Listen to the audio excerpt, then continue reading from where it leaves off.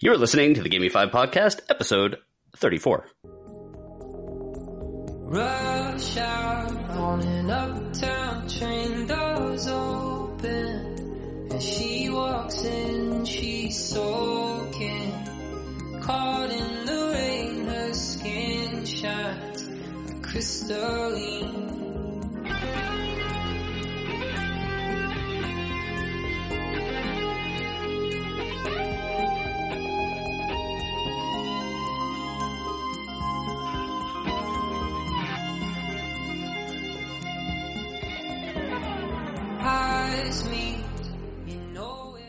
This is the Give Me 5 Podcast, where each week we discuss all things entertainment, specifically the things that entertained us. Not you. Aww. Us. So it could be TV shows, it could be documentaries, could be movies, music, streaming, books, whatever. I'm Greg, and together with my co-hosts, Jimmy. Hello. And Rob. That's me, yo! We are the Give Me 5 guys, dropping bad opinions like they are leg drops and people's elbows. If you smell what the Rob is cooking. I think the Five Guys is already taken. This is the Give Me 5 guys. Oh! Just by adding. Although that if anyone one wants word. to give us 5 guys, I'd be okay with that. I would happily accept that. I would probably be willing to accept that as well. Yes. So this week we are going to talk about Walking Dead Season 8. It's going to be pretty much a review of the season and how it went. So that's going to be spoilerific. Andre the Giant, HBO sports documentary, we're going to talk about that. And a Netflix original called The Titan, as well as our usual hijinks. Zing! Hijinks! Shenanigans! All right, guys, this is a review show, and there will be spoilers, especially for The Walking Dead. We will try to avoid any major twists. For example, if you did not know that Andre the Giant had his first defeat to Hulk Hogan at WrestleMania 3, or that I'm going to powerbomb Greg through a table. What? The loss to Hogan? No, the table thing? Anyway, if you I'm feel totally gonna watch that. if you feel like discussing these things will spoil your enjoyment, then stop and come back later. Oh no, that will totally be my enjoyment. But if I don't you'd know like what you're to, if you'd like to write and let us know what other things you would like Jimmy to powerbomb Greg through, That's you right. can find us on Facebook by searching for the Give Me 5 Podcast. You can reach us on Twitter and Instagram at Give Me 5 Pod. You can email us, giveme5podcast@gmail.com. And as always, leave us a review on iTunes or whatever podcast you're using. It really helps us stand out and helps other people find us as well. Yeah, And about also, that. Oh, hold on. About that review thing. So I see the numbers of how many of you guys are out there listening, and it's significantly more than the 9 reviews we have on iTunes. So I know. We're watching you. So make sure you this helps us. through your window while your curtains are open. It's true. Especially Rob.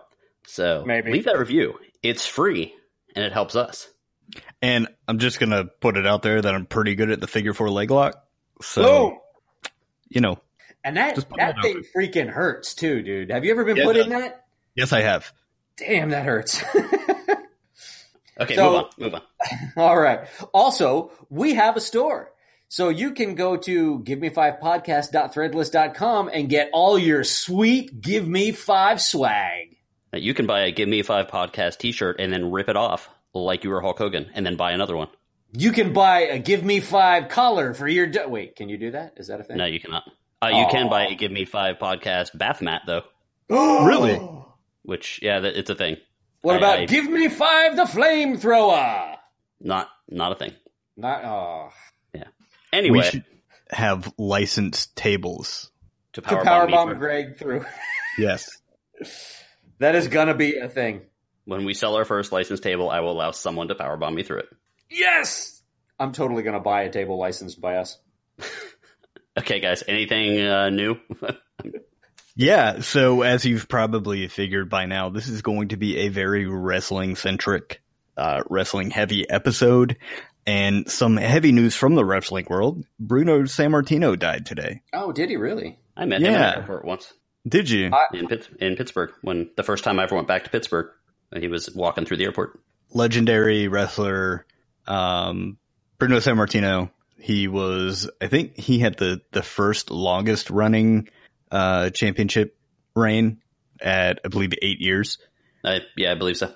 So now, when we say it's going to be a wrestling heavy episode, it's not going to be like a wrestling purist episode. It's going to be a thinking back a little bit to the 80s because of the Andre the Giant documentary. So don't freak out and think, I don't watch wrestling, I don't care about wrestling, and then immediately stop the podcast, because we got all sorts of other cool stuff to talk about. We do, and I have to thank you for letting me borrow Severed. Finally got a chance to read that, and it was a beautiful graphic novel. The artist changed at chapter 4, and when I switched over to the page that chapter 4 started, it was like the sun came out. What a beautiful style for such a dark tale. I forget the guy's name, but the artist, but it's that's the story I talked about. I know, right? That's the story I talked about at our episode with C.S. Humble, where I said that it's a great story about murderous hobos, or a murderous hobo, and I finally remembered to bring it to work for Jimmy Tabara. Yeah, I believe the artist is Attila Futaki. Yes. So it is one of the things I picked up. I was like, I'm going to read this to fall asleep, and that didn't happen. I ended up reading the whole thing in one shot. It's not an extraordinarily long or, thought bubble heavy book like The Watchmen, which I'm still trying to work my way through. It's really good, and you should check it out. And another thing I have to thank you for, based on your recommendation and the trailers, of course, I saw A Quiet Place last night, and wow, what an original concept. Greg, you were spot on. We got into the theater a couple of minutes late. While we didn't miss anything huge, we sat down, and it was really hard just to put the straw into my Sprite. Yeah, it's one of those, like I said, you feel really bad making noise. Yeah. So if you if you're the kind of person, and this is the thought that I had while I was in there, that has to ask a lot of questions while you're watching a movie in the theater. First, shame on you. Shame on you, and do the people in the audience a favor and just wait for it to come out on HD DVD, which I think is the wave of the future. But seriously, just wait for it to come out on video, because it's going to be quiet. It's such a quiet movie that you hear everything. Oh boy. Oh, and when there was actual sound, I jumped out of my seat. Mm-hmm. I'm surprised I didn't fling popcorn all over the people in front of me. So check it out. Greg already talked about it extensively in our last episode. Rob, I'm looking forward to hearing what you think, because it's a great movie. Check it out. Definitely a theater movie. Okay. I got a little bit. There's just so many coming out very shortly too, though. That's true. You can, I'm telling you, Oviedo Marketplace Mall, if you're in the Orlando area, every Tuesday, tickets are $6. Popcorn is 50% off, and you might see wrestler Kevin Owens at the theater. Did you? Yes, I did. Sweet. Speaking of powerbomb through table, you should get us some tips. It was like, wait, what? And he was already on the other side of the food court. It was absolutely 100% him. Makes sense, because the training center is, 5 miles away from there? Mm-hmm. So, okay. I got a few things. I know Rob probably has some stuff, but I'll give you a few quick things. Stranger Things Season 3 has cast 2 new characters. Carrie Elways from what, Rob? The Princess Bride. I did not know that, really? Yeah, it was just announced either this morning or yesterday evening. Wow. And Jake Busey, which, less exciting, but it's Jake Busey.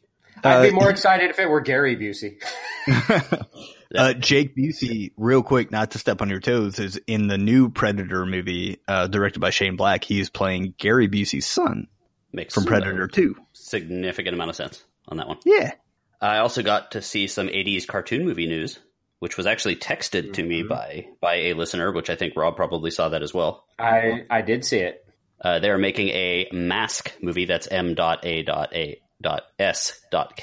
the 80s property, which I don't think Jimmy had a huge amount of love for or didn't know much about it, but no, it came out around the same time G.I. Joe was popular, when everyone had to have like a special type character, and it was basically a combination of G.I. Joe and Transformers, where the characters all had individual personalities like G.I. Joe, but they also drove vehicles that could transform from regular vehicle into weaponated vehicle. Oh, yeah, that was the fake Transformers G.I. Joe crossover thing. Yeah, with like they wore masks and stuff like that. So that is going to be. Did you just say weaponated? I did say weaponated, weaponized. I'm going to keep it in there. It's a thing now. It is. As in, it's going to probably be a title of a podcast in the very near future. I'm going to weaponate my vehicle too. Weaponated. Okay.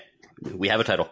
Anyway, so they're doing that. That is supposedly going to be the beginning of a shared universe, of course, with other Hasbro properties such as Transformers and G.I. Joe and Mask, as I mentioned.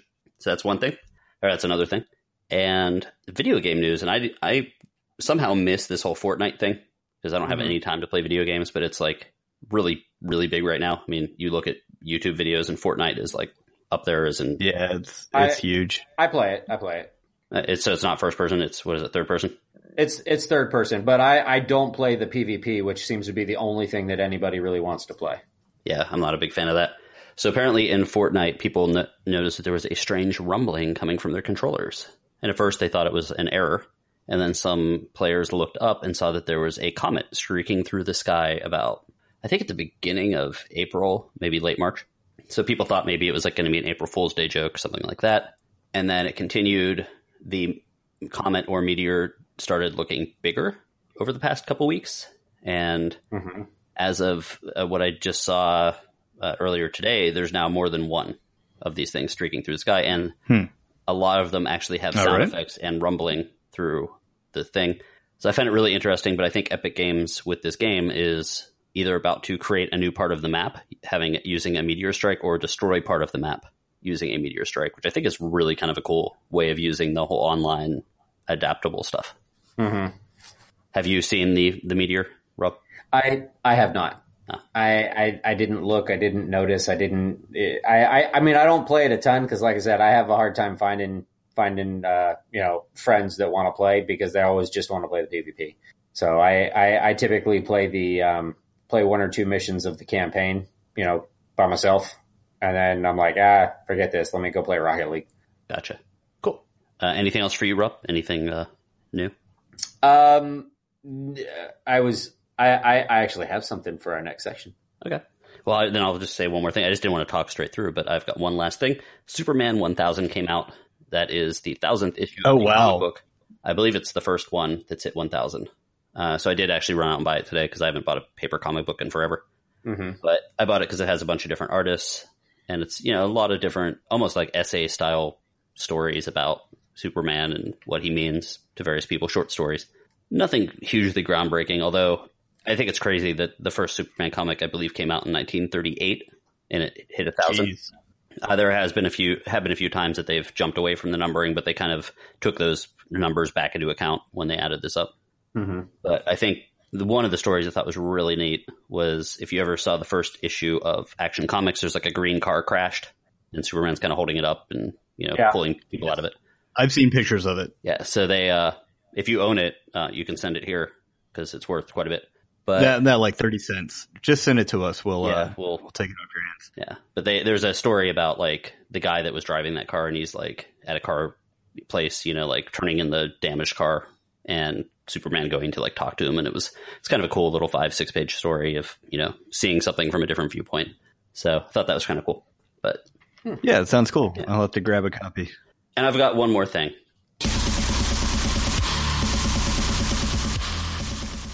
That music. I love that song. That music means it's time for a new segment called Let's Make Rob Angry. Oh, Lord. A new segment that Rob does not know about. I did not know about this segment. I did not approve of this segment. Where are the monkey judges? Can we ask the monkey judges? I don't think they're going to help you. Yeah. So I saw an article today that is going to make Rob angry because Mr. Patrick Rothfuss, your favorite author, has decided that he's going to step away from writing for a little while, at least writing he has his own stuff, because he is going to be writing a Rick and Morty Dungeons and Dragons crossover comic for a little while. Yeah. So what he said was, I get invitations to be involved with a lot of projects these days, and I say no to the majority of them. It's my job to say no to these things so I can focus my energies on essential things. And as a result, I've passed on some really cool gigs. But when this got offered to me, I couldn't say no. So, Rob, did that make you angry? I've given up on Rothfuss in all honesty. I mean, he has shown at every turn just an absolute, at least in every interaction that I've read with him and fans, he's got a complete contempt for his fans. He doesn't want to talk about it. His fans want to know when he's going to finish his freaking series, and he basically tells them to F off. You'll get it when I finish it. They want updates, and he tells them, shut the F up. How dare you ask me about that? You know, I don't want to talk about that. Well, you know what? It's been 11 years, dude. I mean, come on. Jimmy, he sounds pretty angry, right? Yeah. Well, I am a little bit too. Rob and I both have expressed our, former love for the King Killer Chronicles. You know, maybe we'll see the end of that trilogy in 50 years. Who knows? But I'm like Rob. I'm kind of tired of it and tired of the little games and the contempt. You know, it's just super annoying. I'm at you the could have point, said no to the comic. Yeah, I'm at the point where I won't read the third book. I'm not going to. I'm not going to buy it and get. If I get it for free, I might read it. But I'm not. All right, I'll let you borrow it. I'm not going to contribute any money to Rothfuss. He can go eat it, as far as I'm concerned. Fair enough. I have successfully made Rob angry, and that concludes our segment. Well, I think it's time for Snap Decisions.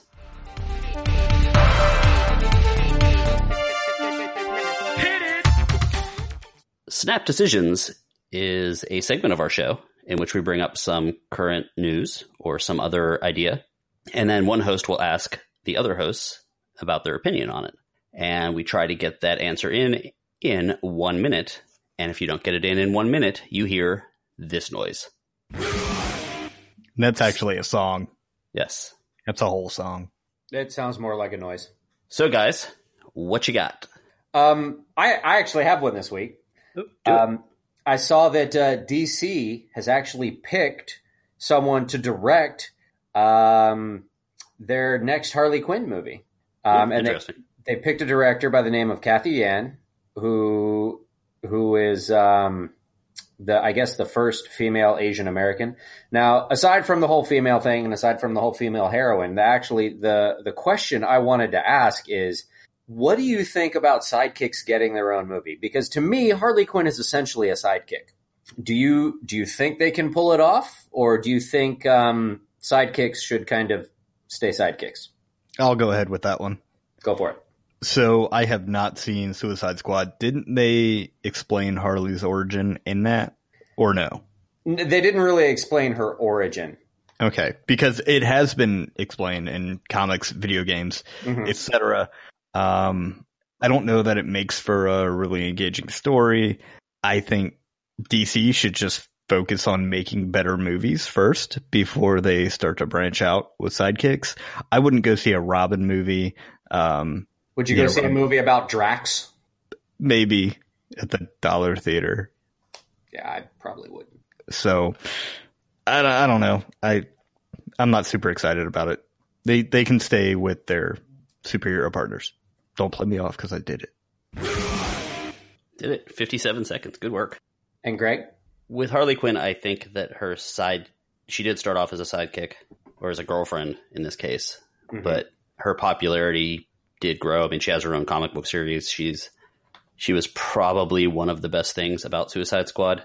That being said, I think a lot of her appeal does come in the way she interplays with the Joker and how she's torn from being a psychologist, and also that. That being said, I was trying to think while Jimmy was talking about other movies based on sidekicks, and you can actually, in some ways, Wolverine did sort of start out as a sidekick or a villain to the Hulk and surpassed that, but I couldn't think of any other ones. And Robin would be the big one, and I don't think I would be excited about a Robin movie either. You'd be constantly waiting for Batman to show up. So yeah, I'm waiting to see how it looks and if there's a team involved with that as well. Okay. Good job. Now, bottom line is that it's starring Margot Robbie as Harley Quinn, who is absolutely gorgeous, and I'll go see the movie. But I'm reserving judgment until the movie comes out because, like I said, I mean, I wouldn't be excited to go see a movie about Drax. I mean, Drax is funny as like a sidekick character in Guardians of the Galaxy, but I don't think he's a very compelling lead character. You know what I mean? Yeah, I think Greg touched on this. I think a lot of Harley's story comes with her interaction with the Joker. I think Drax's story comes from the interaction with the rest of the Guardians. Mm-hmm. So it'd be hard. I don't think there's really a leg to stand on there. Cool. All right. So I've got one. Alien Day returns for a third year on April 26th. And its name originates from where the story took place in the movie Aliens. That's on LV 426. There are going to be discounted prices on Alien titles, a launch of a new comic, and a VR experience launching in Orange County, California. The experience, which I can only imagine is like Secrets of the Empire, will only be in, for now, Orange County, California. So hopefully we'll see that eventually. Now, with that awesome news comes some sour grapes. Neil Blomkamp, whom we've talked about previously, founder of Oat Studios, director of District 9, Chappie, some other hits or misses, is, as I saw a quote from bloodydisgusting.com, reluctantly moving on from Alien 5, which is extraordinarily unfortunate in my opinion. Neil Blomkamp was attached to Alien 5 a couple of years ago when you guys might have seen this concept art was released with Sigourney Weaver and Michael Biehn returning to reprise their roles. Now, we may never know exactly what happened, but Ridley Scott's return trumped Neil Blomkamp's story, and we got Alien Covenant and Prometheus. Now, do you think with the, blockbuster bomb that Alien Covenant was, do you think that Ridley Scott can pull a win out of this? Or would you rather see Neil Blomkamp's continuation of the movie Aliens? Or could they both coexist? I can do this one. All right. The Aliens franchise, to me, while being a great horror and sci-fi story, has always been a good incubator for new ideas and directors to show their take on it. The first one was pretty much suspense horror. The second one was a pure action movie basis. James Cameron. It's one of my favorite action movies. Three kind of introduced the world. The third one kind of introduced the world to David Fincher, and I've heard that his cut is better. But I kind of do want to see other takes on it. I enjoyed Covenant and Prometheus, but they were just another take, and I don't need to see that. I would like to see Blomkamp's story because I did enjoy the artwork. I did enjoy that. And so I think that's where I lean on. I think that they need to get their stuff together and work together. Collaboration would be amazing. What do you think, Rob? Well, first off, I have to correct Greg because the Aliens was not a straight action movie. It was an action suspense film. But burn. I would say that I would like to see them work together.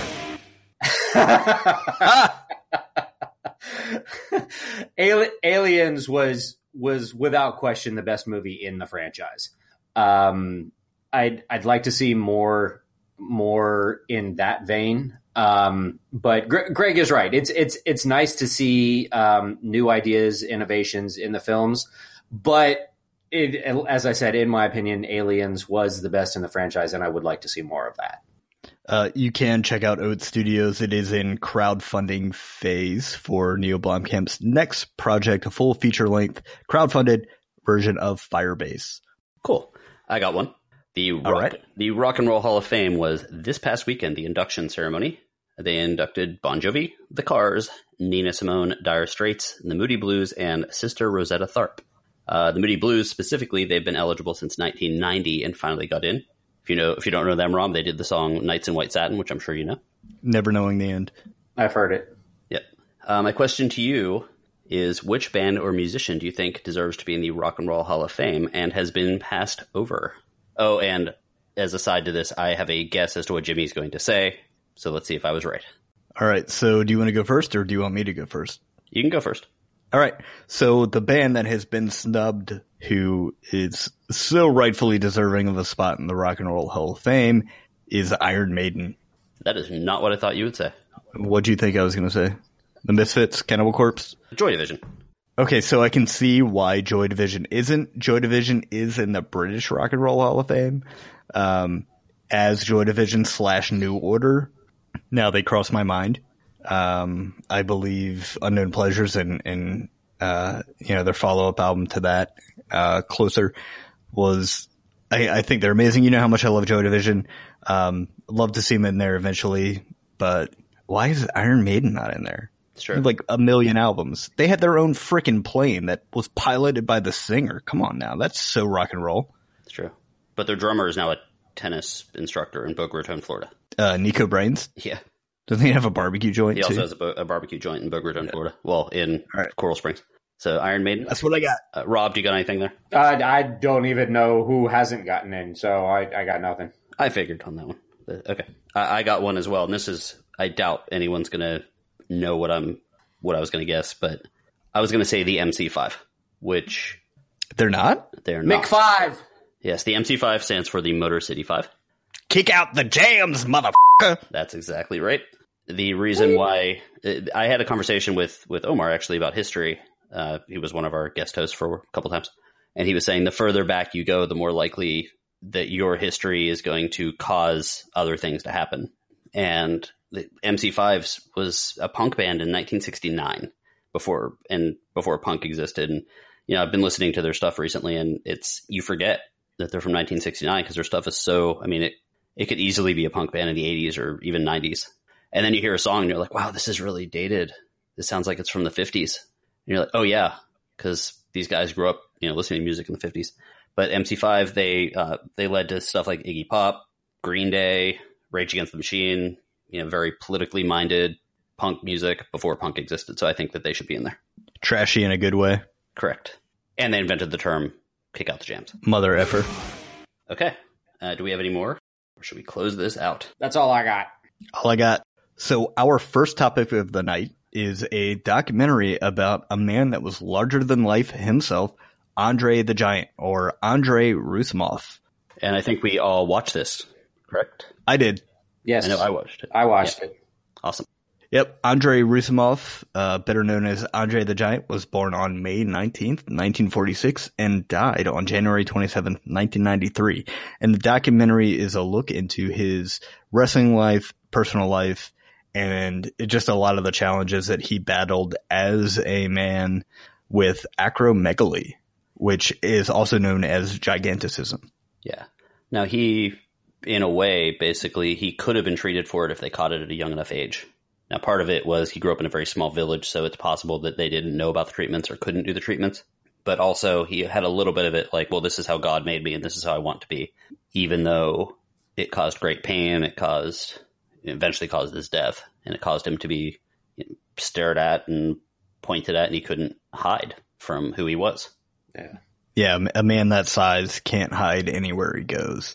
And that's touched upon in the documentary. So I really enjoyed this. I didn't know much about Andre the Giant. I wasn't like a super Andre the Giant fan. I knew him as a cartoon character, like literally a cartoon character, not a caricature, but like there was a WWF at the time cartoon that I used to watch, and he was on there. It's kind of almost as comic relief, if I remember correctly. And he was part of the bad guys. He was part of the bad guys in the cartoon. He was on Roddy Piper's team, if you will. I do not remember that cartoon at all. I just remember Andre the Giant as being a bad guy. I just looked it up. WWF WrestleMania, which I had for the Nintendo, and I used to play all the time. Andre the Giant was a bad guy. That's when he was feuding with Hulk Hogan. Mm-hmm. Towards the, just a couple of years shy of the end of his career. So, that's how I remembered him. Really interesting about the documentary was they touched upon how fractured wrestling was in the 50s, 60s, 70s, and how there was these different wrestling promotions. And Andre the Giant bounced around all these different promotions. There'd be one up in the East. There'd be one in Florida, like FCW, which is the Florida Wrestling Group that actually just became ECW or ECW. to NXT. NXT, yeah, within the past 10 years or so. Yeah, so there was all these different groups, and one of the things that Vince McMahon and his father, I believe, kind of started it, and then he kind of furthered it, was gathering all these groups and getting them together and getting them on TV. But before that, Andre the Giant went to all these different places, and everyone knew of him because of his size. Mm-hmm. So he would bounce around, and he would almost do the same shtick in every place, but he was always a good guy, and people would go to see what he was. Oh my God, I got to see the Giant. He was that much bigger than everyone else. So it was a blessing and a curse to his size. Yeah, and that was really one of the things that struck me, because like you, I didn't remember Andre as a good guy. I always remembered Andre as the villain, and it was really kind of disheartening to see the change that came over, like watching this documentary, seeing the change that came over Andre and how sad. I mean, at least the impression that I got from the documentary was how sad being the villain made Andre. Yeah, you could definitely see that. Did you guys pick that up at all? Oh, absolutely. They mentioned it briefly, but you could definitely see it, because he went from, he wanted to be the hero. He wanted to be the guy flexing his muscles and having the girls sit on his shoulders and do that. And then they showed him being wheeled out and people throwing things at him. Much different crowds than these days, by the way. You get kicked out for that stuff now, but people throwing things at him and booing him and saying things for him. And if you're the hero, people will cheer the fact that you're big. If you're the villain, people are going to use it to tear you down. Right. And I think that was an unwitting, it hurt him even more and caused him. I mean, there's a big talk about alcoholism, but I think that probably didn't help. Right. Now, there were a couple of things that I was aware of just because he's in my favorite movie. And I believe I've mentioned it in the past on the podcast. I've actually read or listened to Carrie Ellis's book, As You Wish, which was written by Carrie Ellis about the filming of The Princess Bride, and he talks extensively about Andre the Giant in the book. It's a great book, and if you haven't heard it, if you like the movie, I definitely recommend it. But so I knew all about his drinking. A lot of people knew about his drinking. I mean, and he was absolutely a legendary drinker. And they even say in the documentary that wrestlers after a show would drink 12 beers. They would have like a case of beer, or whatever. Andre started drinking with 24. That was the least that Andre ever drunk when he sat down to drink. He would drink 24 beers to start. And there were times that people said that he would bring in a case of wine and finish the case of wine.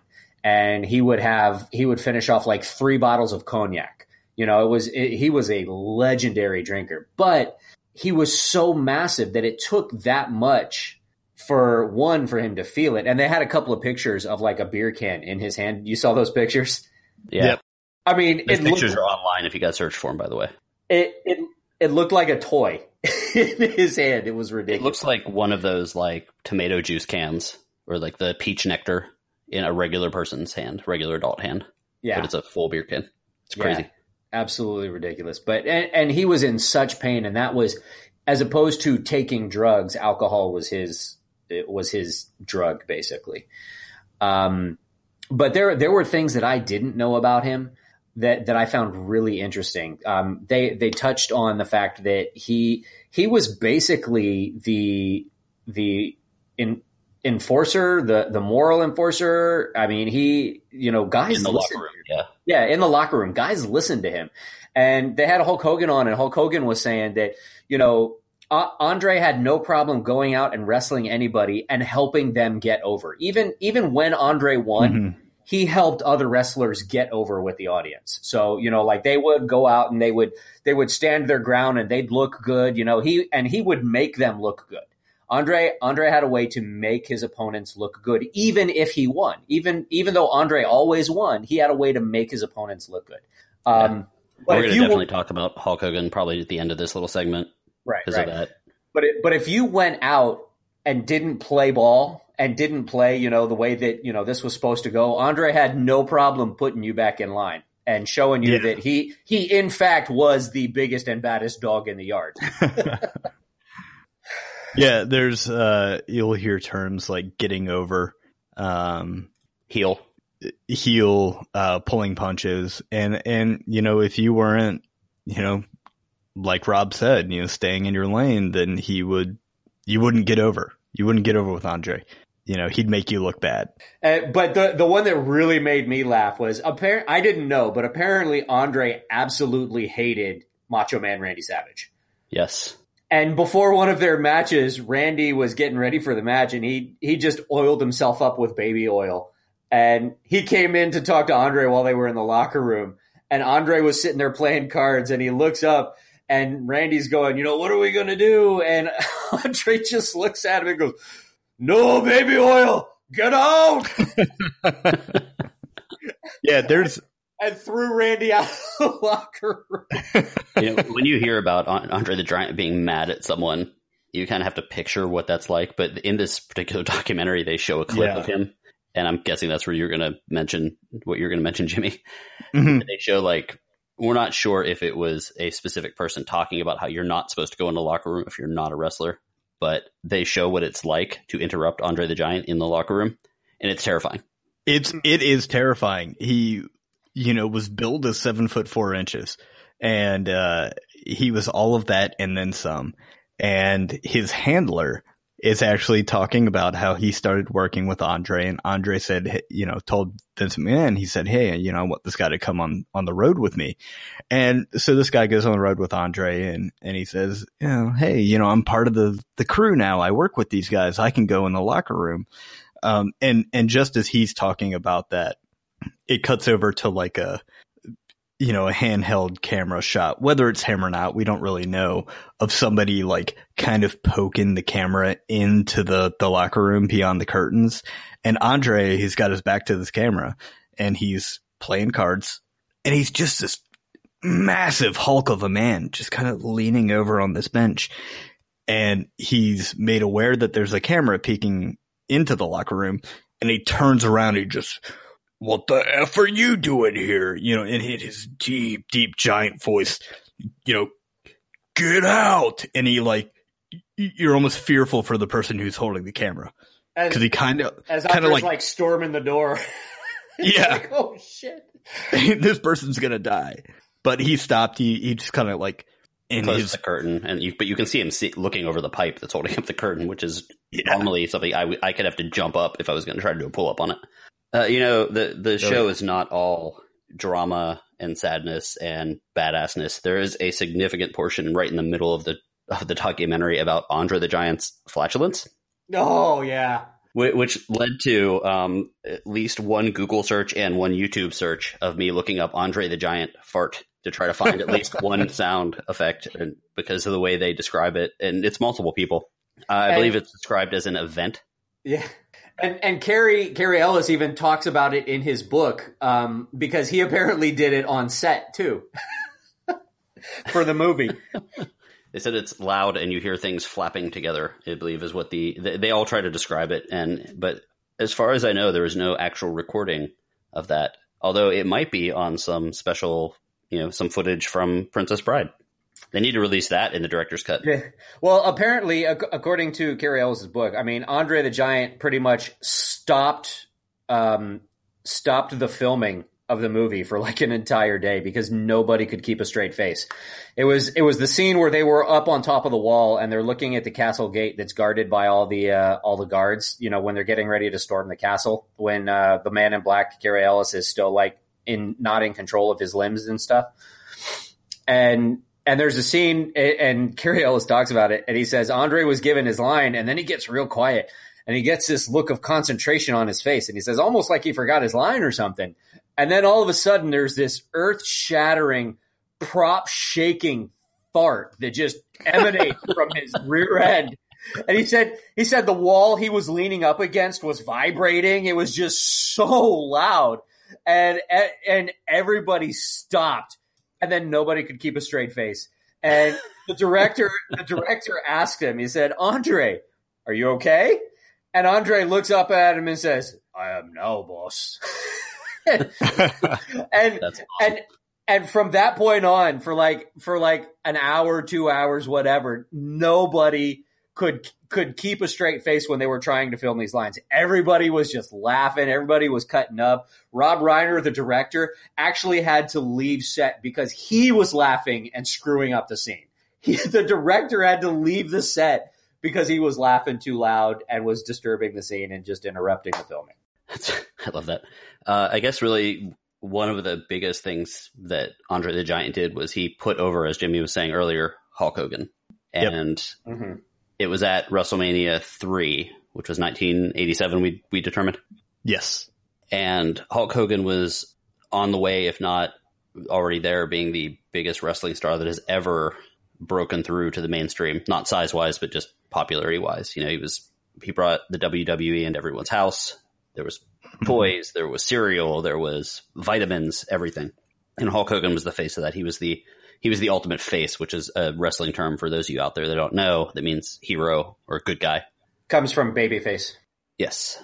And Andre the Giant helped put him over in such a huge way at WrestleMania by basically allowing Hulk Hogan to win. Yeah, and this was during a time when it seemed like the matches were kind of left open to the wrestlers while they were planned. Yes, Hulk Hogan has, tells the story of going into WrestleMania 3 the night before and there's cuts to him and Vince McMahon and Andre's handler where Hulk Hogan leading up to WrestleMania 3 kept going to Vince McMahon and saying, so he's going to put me over, right? Am I going to be okay? Basically. If Andre the Giant doesn't want you to win, you're not gonna. Yeah. Mm-hmm. So he kept asking Andre the Giant and Vince McMahon. He was like, how are we going to do this? And he was, Andre was like, you'll see, or we'll be okay. And Hulk Hogan, tells this great story of writing the script for the match the night before the match. And it was kind of left open. And, in the end, Andre, he let Hulk Hogan win. And in fact, called it out and listening to, or actually watching Hulk Hogan give that interview. I mean, he was near tears when he was talking about it because he just couldn't believe that this giant of a man was doing this for him. And the thing was Hulk Hogan had written out how he wanted the match to go, and he had given that to Vince, and he's like, look, I think this is what we should do, blah, blah, blah. You think Andre'd be into it, and the whole time he's trying to find out, what Andre thought of basically the match. And they were not sitting in the same room. Right. And Hulk Hogan didn't know how the match was going to go. And when the match started, it played out exactly how Hulk Hogan had written it down. And he's like, oh, okay. I do this now, I guess. And he would do it. And it was, and Andre was just kind of like playing with him leading up to the match, not letting him know, that he had gotten the script or whatever. And just listening to Hulk Hogan describe it. And as he was nearing the end of the match, and Andre was, and at this point, Andre was having a lot of trouble with his back and his knees. And he was in constant pain. And Andre was actually, I didn't know it, but Andre was actually the one who called for the slam heard around the world. Yep. Mm-hmm. They do this beautiful thing in the documentary where Hulk Hogan's talking about it. And I'm getting, the goose flesh right now, where Hulk Hogan's talking about it and then they show it. Mm-hmm.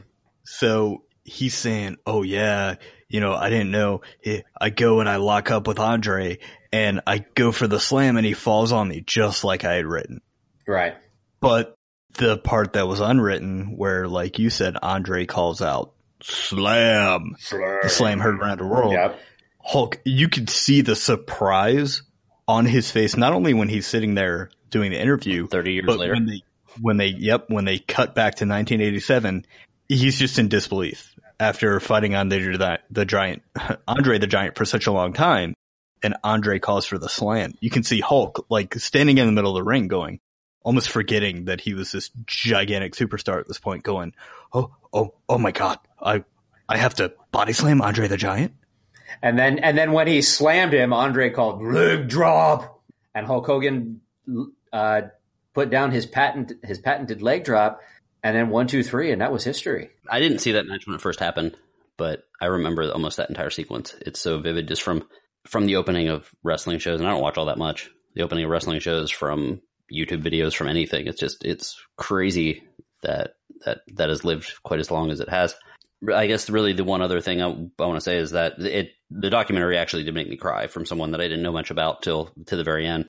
When they do talk about his death, and Vince McMahon, who brought him up and whatever, was like, there's no one else like him, and he's like, he tries not to be affected by the bad stuff, and there's a lot of bad stuff in wrestling. There's people dying from steroids and heart problems and all this stuff, and he says that I don't really think about the bad stuff. I just kind of push it away and don't think about it.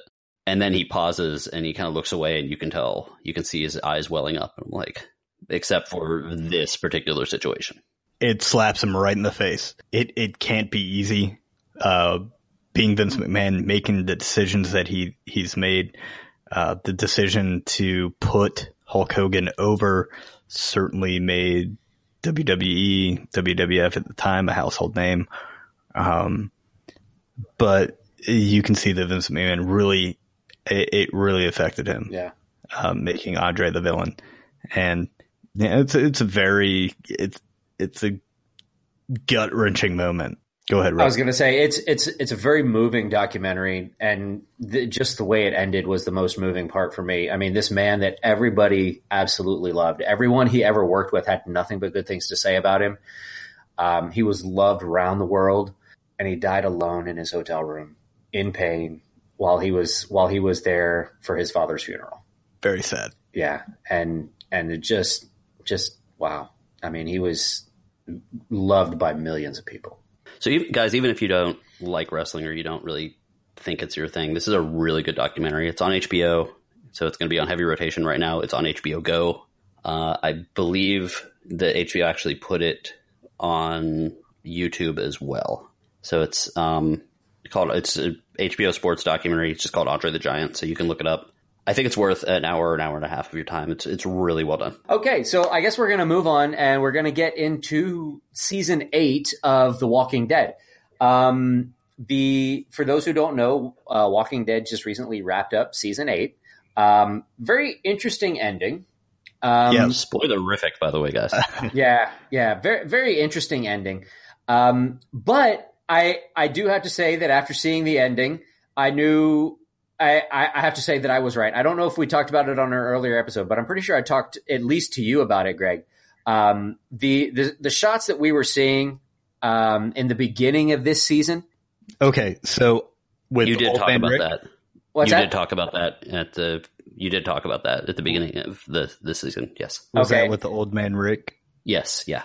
Yeah, okay. With the sequences of Rick, old man, and then the sequences of Rick crying, in front of a stained glass window or whatever. Mm-hmm. And there's a baby situation. yeah, and I was saying, I think they're looking ahead. The old man Rick might be dream sequences, and the crying Rick is where we end up current, and that was essentially what happened. I was right. Yeah, I got one right. But but I'm kind of torn on how we ended. I know that's kind of how the comic goes, I believe. Is it not? Well, just kind of going through. So this season started basically in the middle of this big all-out war. Right. Both story in the comic, but also in the show, which has been going on essentially for 3 seasons. Yeah. And in this season, all the way through, not just the half season, the Saviors, who were the quote-unquote bad guys, who were basically the mafia who would come in and say, or they were, as we've said before, they were the grasshoppers from Bugs Life, where they were basically trapped in their base by the quote-unquote good guys who released just a horde of zombies, walkers, into their courtyard. Mm-hmm. So they were stuck in their main base. So it allowed the heroes, Rick and his gang, to kind of join together with a bunch of other groups. And that's pretty much what happened throughout the season. And then the midway point, the Saviors have gotten out and are starting to get their revenge. I guess that would be the best way to describe the way this season went. Was the mid-season where we lost our most recent good guy? I believe so. The mid-season finale? Which good guy was that? Carl? Yes, it was the mid-season finale when we found out about it, and then when it came back, we had, I believe, one episode. Then the next episode, if I remember correctly, was the one where he slowly died throughout the same one. Gotcha. Episode. Okay. Which the reason I'm mentioning that is I'm going to touch on that in a little bit. I also think the mid-season finale, the previous one, the mid-season finale was also when we lost our tiger friend. Oh, yeah. That was sad. Which I believe was lost. I mean, yeah, it happened in the comic too, but I believe it was also lost because of budgetary constraints and doing a CG tiger is really expensive. So there was a few things I thought about this season. I'm saying that things happen slow on Walking Dead is cliche. It's true, but it's cliche. I think that the people that run the show don't trust that there's going to be enough story, so they prolong things and they have people talk about things. It's like an episode of Dragon Ball Z. which I have no idea what you're talking about, but I'm going to assume yes. But I think that that's one of the things they do. They don't trust that there's enough story there, which I think is their fault because there's a lot of different things they can do. That's one thing that kind of springs to mind. The other thing is when they do that, it makes us start to figure stuff out because they end up showing things way too much right before it happens, and it makes it lame. Okay, I don't want to say lame. It makes it less impactful when it actually happens. And I do you kind of know what I'm talking about? Because that's what I'm not sure if I want to talk about that part here. I do. I understand what you're talking about, but I don't. I might have to disagree with that sentiment in the beginning of the season, because in the beginning of the season, it was all action. I mean, it was in your face. It was battle after battle after battle after battle. And that part I thought was really well paced. Well, after like 3 episodes, I'm like, I mean, people are going to get bored of this. They need to slow it down just a little bit because, when all you're getting is battle after battle after battle after battle nonstop, it's like, all right, where do you go from there? Mm-hmm. Well, like for some examples, they'll introduce something and they'll introduce an idea. We'll just say the Oceanside people or the garbage people, 2 different groups of other people, and they introduce them. They come in and they either betray the heroes or say, "Look, I don't want anything to do with you guys." Okay, so usually in the average show, something will then happen, causing them to either change their mind or go evil. But this wavers back and forth. Like the Oceans, like multiple times. Like the Oceanside was a group that didn't want anyone around because they had met a group of other people who did terrible things to them. Saviors. Okay, it ended up being the Saviors. Okay, yeah, it was. So like we don't want any part of this. Okay, great. Then something happens, and they're like, "No, we still don't want any part of this." Then something else happens. Still don't want any part of this. And then one of their members accidentally gets killed by one of the good guys, and all of a sudden they want to help. It's like, wait, what? So I think that's poor writing and poor pacing together in some respects. And I really thought that they made a few people too bad or made them make too many bad decisions to ever go back and have them make good decisions and be trustworthy again. Who are you talking about in particular? The garbage lady? Well, the garbage lady. First of all, that whole idea, I've said this, I think, on the show before, was this has only been happening for about a year or so, maybe a little more than a year. I mean, we know that the war has only been going on for 9 months because Maggie's pregnant and she's still pregnant. And she still doesn't look pregnant. Yeah. So we know it's a short period of time. And she's talking in she's got this weird name. She's talking in a weird language. And it's like, society hasn't degraded that much in 2 years. Right. Maybe. I don't know exactly the time period. So, between her, Rick has made some terrible decisions. And even after knowing some things, he continues to make the same bad decisions, which makes the end result less believable, only to have him then continue making bad decisions after that. Or to make decisions that he should have been making the entire time. Yeah. And I think we'll get into that a little bit later with the bar. Yeah, well, we can talk about that right now. Like, okay. I mean, the hero is at this point not a hero. If you haven't been following him around the entire series, you could easily have cast him as the villain. Yeah, based on just on what he does. And perhaps they're trying to play up the whole, Rick and Negan are really kind of the same. And play up that Rick's just as evil, and from the Savior's point of view, Rick is the evil Negan. But I just didn't feel like it worked. Yeah, I mean, as I said last week too, you can convince me of anything if you can convince me of anything with good writing, then I'll follow along with it. But having a character's son die, tell him it doesn't have to be this way. You don't have to kill people. Having him basically meet up with innocent people that are talking about wanting to go back, and then immediately tricking them and killing them, as you said, in the bar. Yeah, there's no turning back. There's no going from heel to face after that one, so to speak. And then turning around and doing what you should have done in the bar with the person who's responsible for all of your suffering. I'm like, no, that doesn't make sense. Why are we doing that? I mean, you. So just to be clear, the garbage lady is not Alpha. No, she's not. Mm. Her name, I think, is actually Anna. I believe they said she is, I believe, a brand new person. The thing I was curious that I wanted to bring up, and I might have to do a little research on this, is to go back and see which of all the episodes were directed by Greg Nicotero, who is like the lead zombie effects guy on it, who kind of found his way into the director's chair. And I kind of seem to think the worst episodes were directed by him. So I'd have to do some research on that. But he did mention that. I haven't had a chance to look that up either. He was not the overall showrunner for this season. This showrunner actually did do a few of the really good episodes early on. Mm-hmm. But I just think there was some wavering with who the characters are going to be. And they have announced that there's going to be a new showrunner. There will be, yes. This finale actually was the lowest rated. And we say this every year that, this episode or this finale, this mid-season finale, and I'll let you guys get back to it in a second.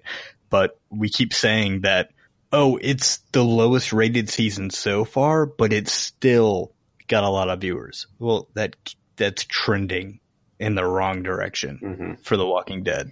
Mm-hmm. They continue to make the same mistakes. Yeah. And I got to believe that they're seeing it, because I don't know how you feel about it, Greg, but I kind of feel like they've introduced the end of the series. I think they feel the oncoming apocalypse, so to speak, and they've introduced the way out. And the helicopter?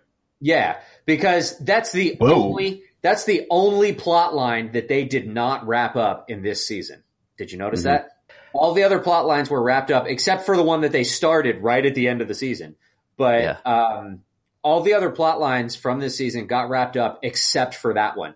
And it's like, well, wait a minute. Where did that come from? What is that? And the garbage lady basically knew where it was, knew it was coming. She planned for it. She timed it, and she was trying to get their attention. So she knew about it. But the other one was the woman showing up with the Way Forward book. Yeah. It happened very briefly, which I'm guessing is telegraphing a storyline that's just now happening in the comics about a woman that actually does have a society, a very large society. And, I was going to say like a mega community or whatever that they're all coexisting. Jimmy does read the comics, so he knows what's going on. So, but I feel like there's a thing that's happening that you can read with your eyes. It's a thing. Okay, go ahead, Rob. I was going to say, I feel like they've introduced the end of the series, because I'm beginning to feel like the series itself is going to end with their group making it to the mega community and thus safety, if you will. And then them, and then them basically be going out and just clearing out the world, from the safety of these walls. Yeah. So they're just to get into some of the character stuff, the weird character changes, the way the episode ended, and Rob hinted at it, was Maggie, this character who has been relatively even-tempered. Her husband had gotten killed. She's pregnant. She's leading one of the groups.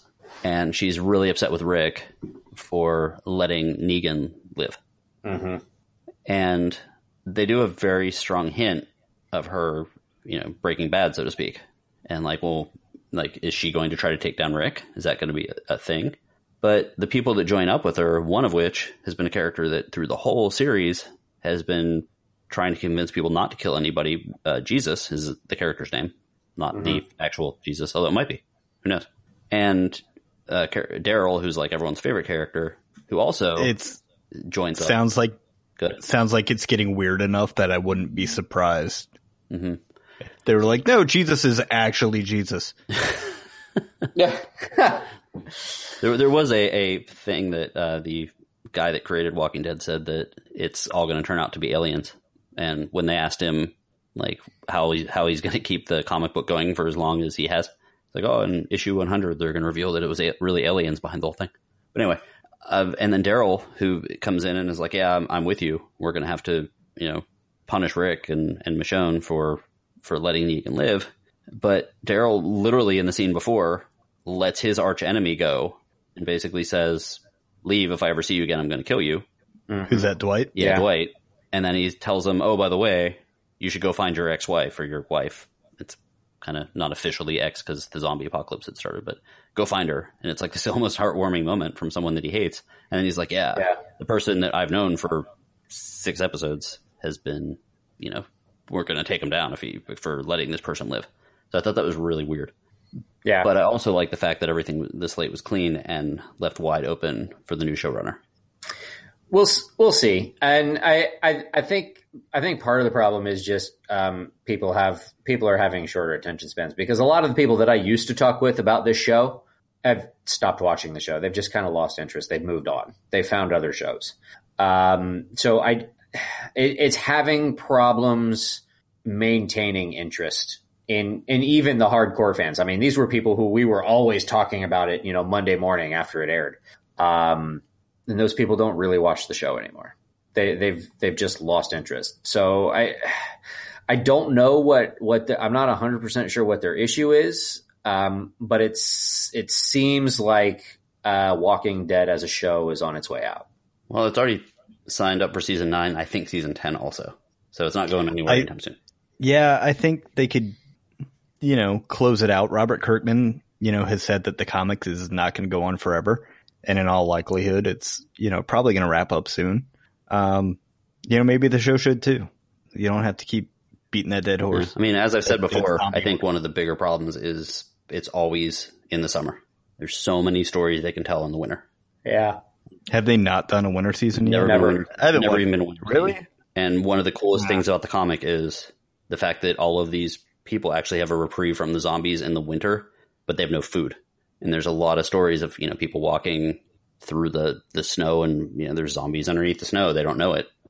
I know that's just one scene, but there's a lot of cool stuff they can do there. I did want to talk about one last thing before we close this out. Mm-hmm. And that was the editing on the line of saviors as all of their gun bullets blow up. So one of the main characters, Eugene, has been hinted at being bad. And I think for most of the series, he was a bad guy. Most of the season, he was a bad guy. In fact, he helped the saviors clear out their courtyard by using a drone, I believe. And he has a change of heart and he's been making bullets for them, and he sabotages the bullets so that when they all pull their guns and shoot, they all blow up in their face, killing some of them and blowing off someone's hand, blowing off Negan's hand, a bunch of stuff like that. But the way they edited it was so obvious as to what was going to happen, because they kept on cutting back to him when they're like, Negan's like, I'm going to shoot. And then they show him. Was he sitting there like with a grin on his face, wringing his hands? Not quite that bad. Not quite that bad. But he was kind of doing a shifty like side eye thing. And he's like, no, I'm going to do it. I'm going to count to 3. And they would cut back to him. And I'm going to do it. I'm going to cut to 2. He was going, yeah. No, it was more of a that.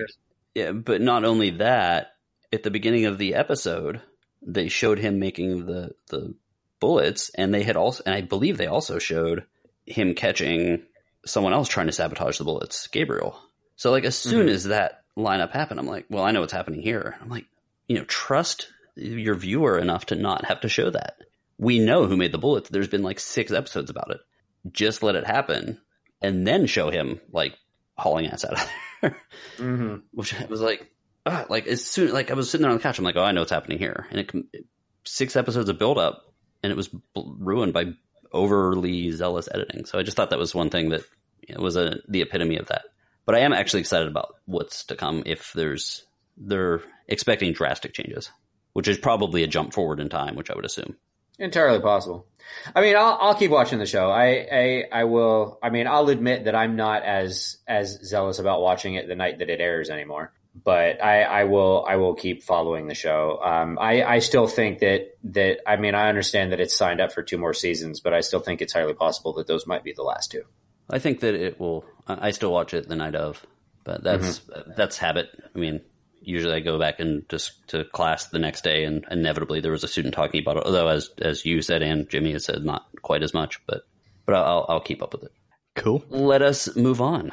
All right, guys. So that brings us to our Give Me 5 question of the week, and that question, based on our content for the evening, not The Walking Dead, but wrestling, is: who are your 5 most influential wrestlers of all time? So if you had to make your own Mount Rushmore, who would the faces be on that? Quick question. Sure. Are we doing WWE or overall? Overall. Overall. Yeah. Okay. So I'm torn on a few. I am too. So I'm guessing the list is going to cross over, and I think this might be one of the ones where we want to argue it out afterwards and give us one list. In a related story, my wife has yelled at us for not arguing it out and giving a definitive list on more episodes. Sorry. We'll have to fix that. Yeah, we'll have to do that more often. Although some of it is our own opinion about like things that what means to us. So those are a little harder. But anyway, I have some answers that I think might surprise you guys. So I'll go ahead and go first. Go for How it. about that? So my number 5 is Gilbert. Number 4 is Rob. My number 3 is Eugene. Number 2 is From the The Repo Walking Man. Dead? No. Number 2 is the Repo Man. And number 1 is Manitar. Which is actually my stage name. Manitar. So yeah, but Rob was also Manitar when he got thrown off of the top of a 7-foot steel cage onto a table. All right. So my 5 for real list. Those are the worst wrestlers of all time. Jamie asked the question and also answered the wrong one. Yeah. And I wrote it down as you were writing it too. My top 5, and they do cross promotions. These are kind of 80s wrestlers. They go NWA, Crockett Promotions, across the board. But my number 5 is the American Dream, Dusty Rhodes. If you haven't seen Dusty Rhodes' hard time speech, then you're missing out, even if you're not a wrestling fan. I can remember watching Dusty Rhodes and going, this dude's a wrestler? He's like 60 years old and 300 pounds. Mm-hmm. But With the weirdest hair of all time. he had amazing hair. It looked like he looked like he was wearing a Roman circlet and took it off. It looked like he had ramen noodles on his head, like the uncooked ramen noodles. But that's okay, baby. That's okay, baby. Number 4 is the Drifter from the movie They Live, listed as John Nada, the host of Piper's Pit, Rowdy Roddy Piper. I came here to do 2 things. And I'm all out of bubblegum. Number 3 is The Undertaker. I think the WWE went in a crazy direction with him. It was dark. I loved horror movies. I thought he was the horror movie wrestler. I love the storylines with Paul Bearer. Number 2, Bret the Hitman Hart, one of the most technical wrestlers of all time. The man I was almost named after. And my number 1 is Hulk Hogan. Okay. Strong. Crossed over with me a little bit. Okay. I guess I'll go. All right. My number 1 is Gorgeous George. And you're not going to find a lot of video on him because he was a wrestler in the 20s, 30s, 40s. Actually, more the 30s, 40s, 50s. And he was the first one that actually did a shtick. It wasn't just wrestling. He was the first one that came out and was like, this beating people up thing can only go so far. But he went out, got a row. He did the thing where he made fun of everybody in the town. He got married to his wife for real at a show in Eugene, Oregon. And then when it made a huge amount of money for him, he did it at every show from that point on and made a big deal out of it. So he's the first one with a shtick. Yeah. Mm-hmm. He's the first one that turned it into a show. Yeah. My next is going to be The Rock. And The Rock was actually a little bit higher when I first started making this list, and I egregiously forgot somebody, but we'll figure that one out. We'll talk about that in a second. I think he's one of the best on the mic of all time. I'm sure that if he didn't have to even rehearse, I guarantee if you just threw a mic right here and said, make fun of Rob, he would probably make Rob cry. Possibly. He was just so good. And of course, he was able to leave wrestling, become a huge star, and not have that stigma of being, oh, you're just that wrestler that wants to be a star, which a lot of the other guys get. Yeah, maybe in the beginning, but not now. My number 3 is actually also Jimmy's number 3, and that is The Undertaker. Dark, just complete theatrics. The opening sequence gives me chills. I've seen him live, I think, 3 times now. WrestleMania. Actually, I believe at WrestleMania I had his opening launch a firework at my face. But he's just, really good. And he was kind of for me, the conscious of the WWE. He would come in. He was an anti-hero, and he would destroy whoever was acting up. My number 2 is going to have to be the one that I forgot on my first pass through, and that was Stone Cold Steve Austin. And yet again, anti-hero. He was also the first one that they really showed standing up to the man or management, which was Vince McMahon. And in the 90s, when I didn't even watch wrestling, I knew everything that he was up to because you could just see it. Like, you could see people walking around with it. You could see people talking about it. You could see clips of it. And I think he really helped WWE win the wrestling wars. Yep, the Attitude Era. Yeah. Attitude Era. That was Stone Cold. The Attitude Era. He single-handedly saved WWE during the Attitude Era. And seeing what his character was like before he became Stone Cold Steve Austin is even more impressive, because when he finally found his character and his niche, it was incredible how good he got. And you watch those old clips, and it sounds different when he's on. Like, this crowd sounds manic when he's doing whatever. It's so much different than now, because everyone, of course, is not cheering and applauding. They're holding up their phones to get video. And of course, number 1, brothers, is Mr. Hulk Hogan. I'm pretty sure every time I take a vitamin, I think of him telling me to take my vitamins in the 80s. Yeah. And he was the real American, or the all-American hero. Yeah. I kind of struggle with that one. He was just the biggest superstar at the time. I mean, you can't get by that. Right. Well, I'll go ahead and give you my 5. And I left one off, and he may bump my 5th one off the list, but I'll leave my 5th one on the list because I think it's possible that The Rock will make it onto the list, onto the definitive 5, even without me, because The Rock redefined what it was to work the mic. I'm going to go ahead and just guess on this one that Stone Cold is who bumped the same person off of my list that you're about to say, but go ahead. The number 5 on my list is going to be Triple H. That's who I ended up getting bumped by Stone Cold. Yeah. Triple H reinvented the heel. Nobody did heel like Triple H did heel. And he was just so in the character, and just the villain that you loved to hate, so to speak. And nobody has done heel like Triple H has done heel, and that's why he's my number 5. My number 4 has already been mentioned, but it's going to be The Undertaker. Undertaker reintroduced the supernatural aspect to wrestling. There was a time where, they would have, people had these gimmicks, and some people, Undertaker was introduced at a time when, like, superpowers was a thing. Hulk Hogan's hulking up kind of thing. When he did that, nobody could stop him kind of thing. Undertaker took that to the next level with the supernatural aspect of his character. Yeah, he was dead. Yeah. My number 3 is maybe a little bit of nostalgia, maybe a little bit of the documentary, but my number 3 is going to be Andre. He launched more careers, and I didn't even realize this until the documentary. But he put over so many wrestlers and gave so many guys an opportunity who otherwise might never have been known. Jerry the King Lawler was one of them. He helped to launch Jerry the King Lawler with some epic battles while he was touring the country. So I'm going to put Andre at number 3. My number 2, I think Greg and mine's number 1 and number 2 are the same, because I've got Stone Cold Steve Austin as a close number 2. Stone Cold essentially saved WWE during the 90s. If it weren't for Stone Cold, WCW probably would have won the battle of the wrestling war in the 90s. But number 1, without question, has got to be Hulk Hogan. Hulk Hogan is the catalyst that launched wrestling into the limelight in the 80s. He was the perfect character, the perfect look at the perfect time, and it all just coalesced in one amazing event that was Hulkamania. And Hulkamania swept the country. People who didn't watch wrestling knew who Hulk Hogan was.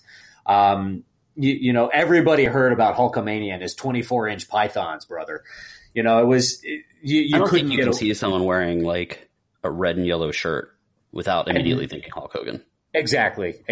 And it was just this all encompassing phenomenon that, you know, that was Hulkamania. So without question, Hulk Hogan has to be number one. Well, I think I will. we can do our definitive list. I will fight for him to be number one on the. Well, all of us put him as number one. So I don't think that's going to be. Oh, I thought Jimmy listed somebody else's number one. No, I'm pretty sure we all had him as number one. Okay. Nope. So let's do the definitive list to make sure that my wife doesn't hit me with a steel chair. Let's do it. Okay. So we already know number one is Hulk Hogan. Absolutely. Okay. I would, if we're going from top to bottom, then I'd have to place the Undertaker at number 2. And if you guys don't agree with that, if we're talking influential, I would probably say Austin over the Undertaker. I'd be okay sliding Undertaker down to 3 and putting Austin at number 2 because, like I said, Austin turned around the entire company of WWE or WWE at the time. And I didn't include him on my list, and I should have. Stone Cold, I was a huge fan. Austin 316. That's the bottom line because Stone Cold said so. I saw him several times. I think that Austin was really the first anti-hero where he was almost developed to be a heel, but everyone cheered him on. And loved him. Vince McMahon was smart enough to be like, oh, you know, I'm the man that's holding everyone down, and he's the working guy that's finally, he's the worker, I'm the boss, and he's going to be the voice of those people. And I think that's what really brought him to the top. And he was really one of the first, where the first anti-hero, where every other time, if someone did that, they would get booed out of the arena, and Hulk Hogan would, you know, drop a leg on him. So I really do think that that's correct. Plus, WWE was on very slim footing if you look at their roster back in that day. Mm-hmm. And that's when I was working at Blockbuster, so the only thing I really watched back then was the videos. And all of the good people back in the 90s, including Hulk Hogan, was in WCW. Yep. So did that convince us to put Austin at 2? Yes. Okay. So number 3 was The Undertaker. Undertaker. I can give you The Undertaker at number 3. Yes. Okay. Okay. So number 4, how about The Rock? That's what I was going to suggest as well, because he revolutionized working the mic. I mean, and I've seen a couple of documentaries involving The Rock, and I can't believe I forgot him, but because I just watched a movie with him tonight. I remember hearing people saying that, oh God, I don't want to go up against The Rock. I mean, he always makes me look stupid, blah, blah, blah. Cause I don't think that their mic talk is actually scripted. And Rock had like a million catchphrases to lean back on, and he could throw stuff out and make you look stupid, make you look incompetent. And people just ate it up. And other wrestlers hated going up against Rock on the mic. Not even making it to the mat, just hated having war of words with him on the mic. So I can definitely see him at number 4. Okay. So that leaves us with 5. And I'm looking at the list here, and you know, when someone is, and I'm selling myself here with the word big. When someone is big right before an event or something blows up, it's the foundation that things were built on. And the fact that Andre the Giant was the biggest star right before WWE became the biggest promotion, it's almost like he was the one getting the funding to eventually go worldwide. Does that make sense? I think Andre was largely responsible for unifying all of the wrestling divisions, if you will. Because he was traveling around all of them, so I could put him at 5. And he was loaned out by Vince McMahon, or by the McMahons. He was loaned out, basically. Yeah, on top of the fact that he put over a lot of guys and, you know, worked with people that were huge in the 70s, and, you know, so I could go with that. And, you know, even Triple H with his acquisition or his guiding of NXT is also a big one. So if you guys argue that out. I was going to say, That's hard because I love Andre. I want to put him I want to put him at 5, but you also made a good point with Triple H because Triple H is one of the few wrestlers that I can think of that's actually been really influential behind the scenes as well as on camera. Because Triple H has kind of started getting involved in the business side of WWE, has he not? I mean, he's there with NXT. He's married to the boss's daughter. Right. He's ushered NXT through, I think, it's not called the Cruiserweight division. It's got a number, and I can't remember. It's like 705 or something like that. Mm-hmm. Got that. But I think that he's going to be in charge of all the creative decisions very soon, if not already doing it behind the scenes. Right. And, man, I really want to put Andre at 5, but I'm having a hard time skipping over Triple H just because of everything that he's done both in front of and behind the camera. So I think we're going to have our very first tie for number 5. Oh, that's a cop-out. Jimmy wants me to hit with a chair. Power bomb right through a table. We do have an unused table. We have a tiebreaker. Okay, so you're saying Triple H, Rob, and I'm saying Andre the Giant. Jimmy? Andre the Giant. And I can't be too mad about it. Because my heart wants to put Andre there. Fair enough. So we've got Andre the Giant, number 5, The Rock, number 4, The Undertaker, number 3, Stone Cold Steve Austin, number 2, and Hulk Hogan at number 1. Triple H at 5.5. Yes, and Triple H at 5.5. And if we ever do this list again and Triple H is in charge of all the creative like we think, he can move up.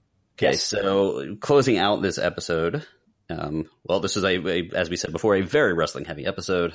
Next week, I believe we're going to have the opportunity to talk about Infinity War. If not, that'll be in 2 weeks. 2 weeks we'll be doing Infinity War. Next week, I'm pretty sure Jimmy and myself will be talking about Season 2 of Westworld, which begins on this weekend. And I'm very certain that I will be talking about Super Troopers 2. Awesome. Then I will attempt to see Super Troopers 2. I will try. Thanks for listening, guys.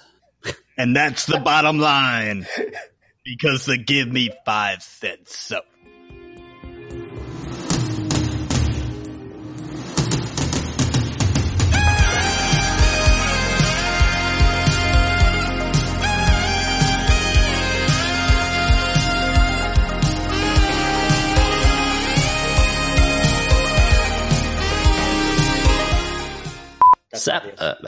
Sap decision. It's about maple syrup. You don't have to be a star, baby, to be at my show. Who's ready for a mustache ride?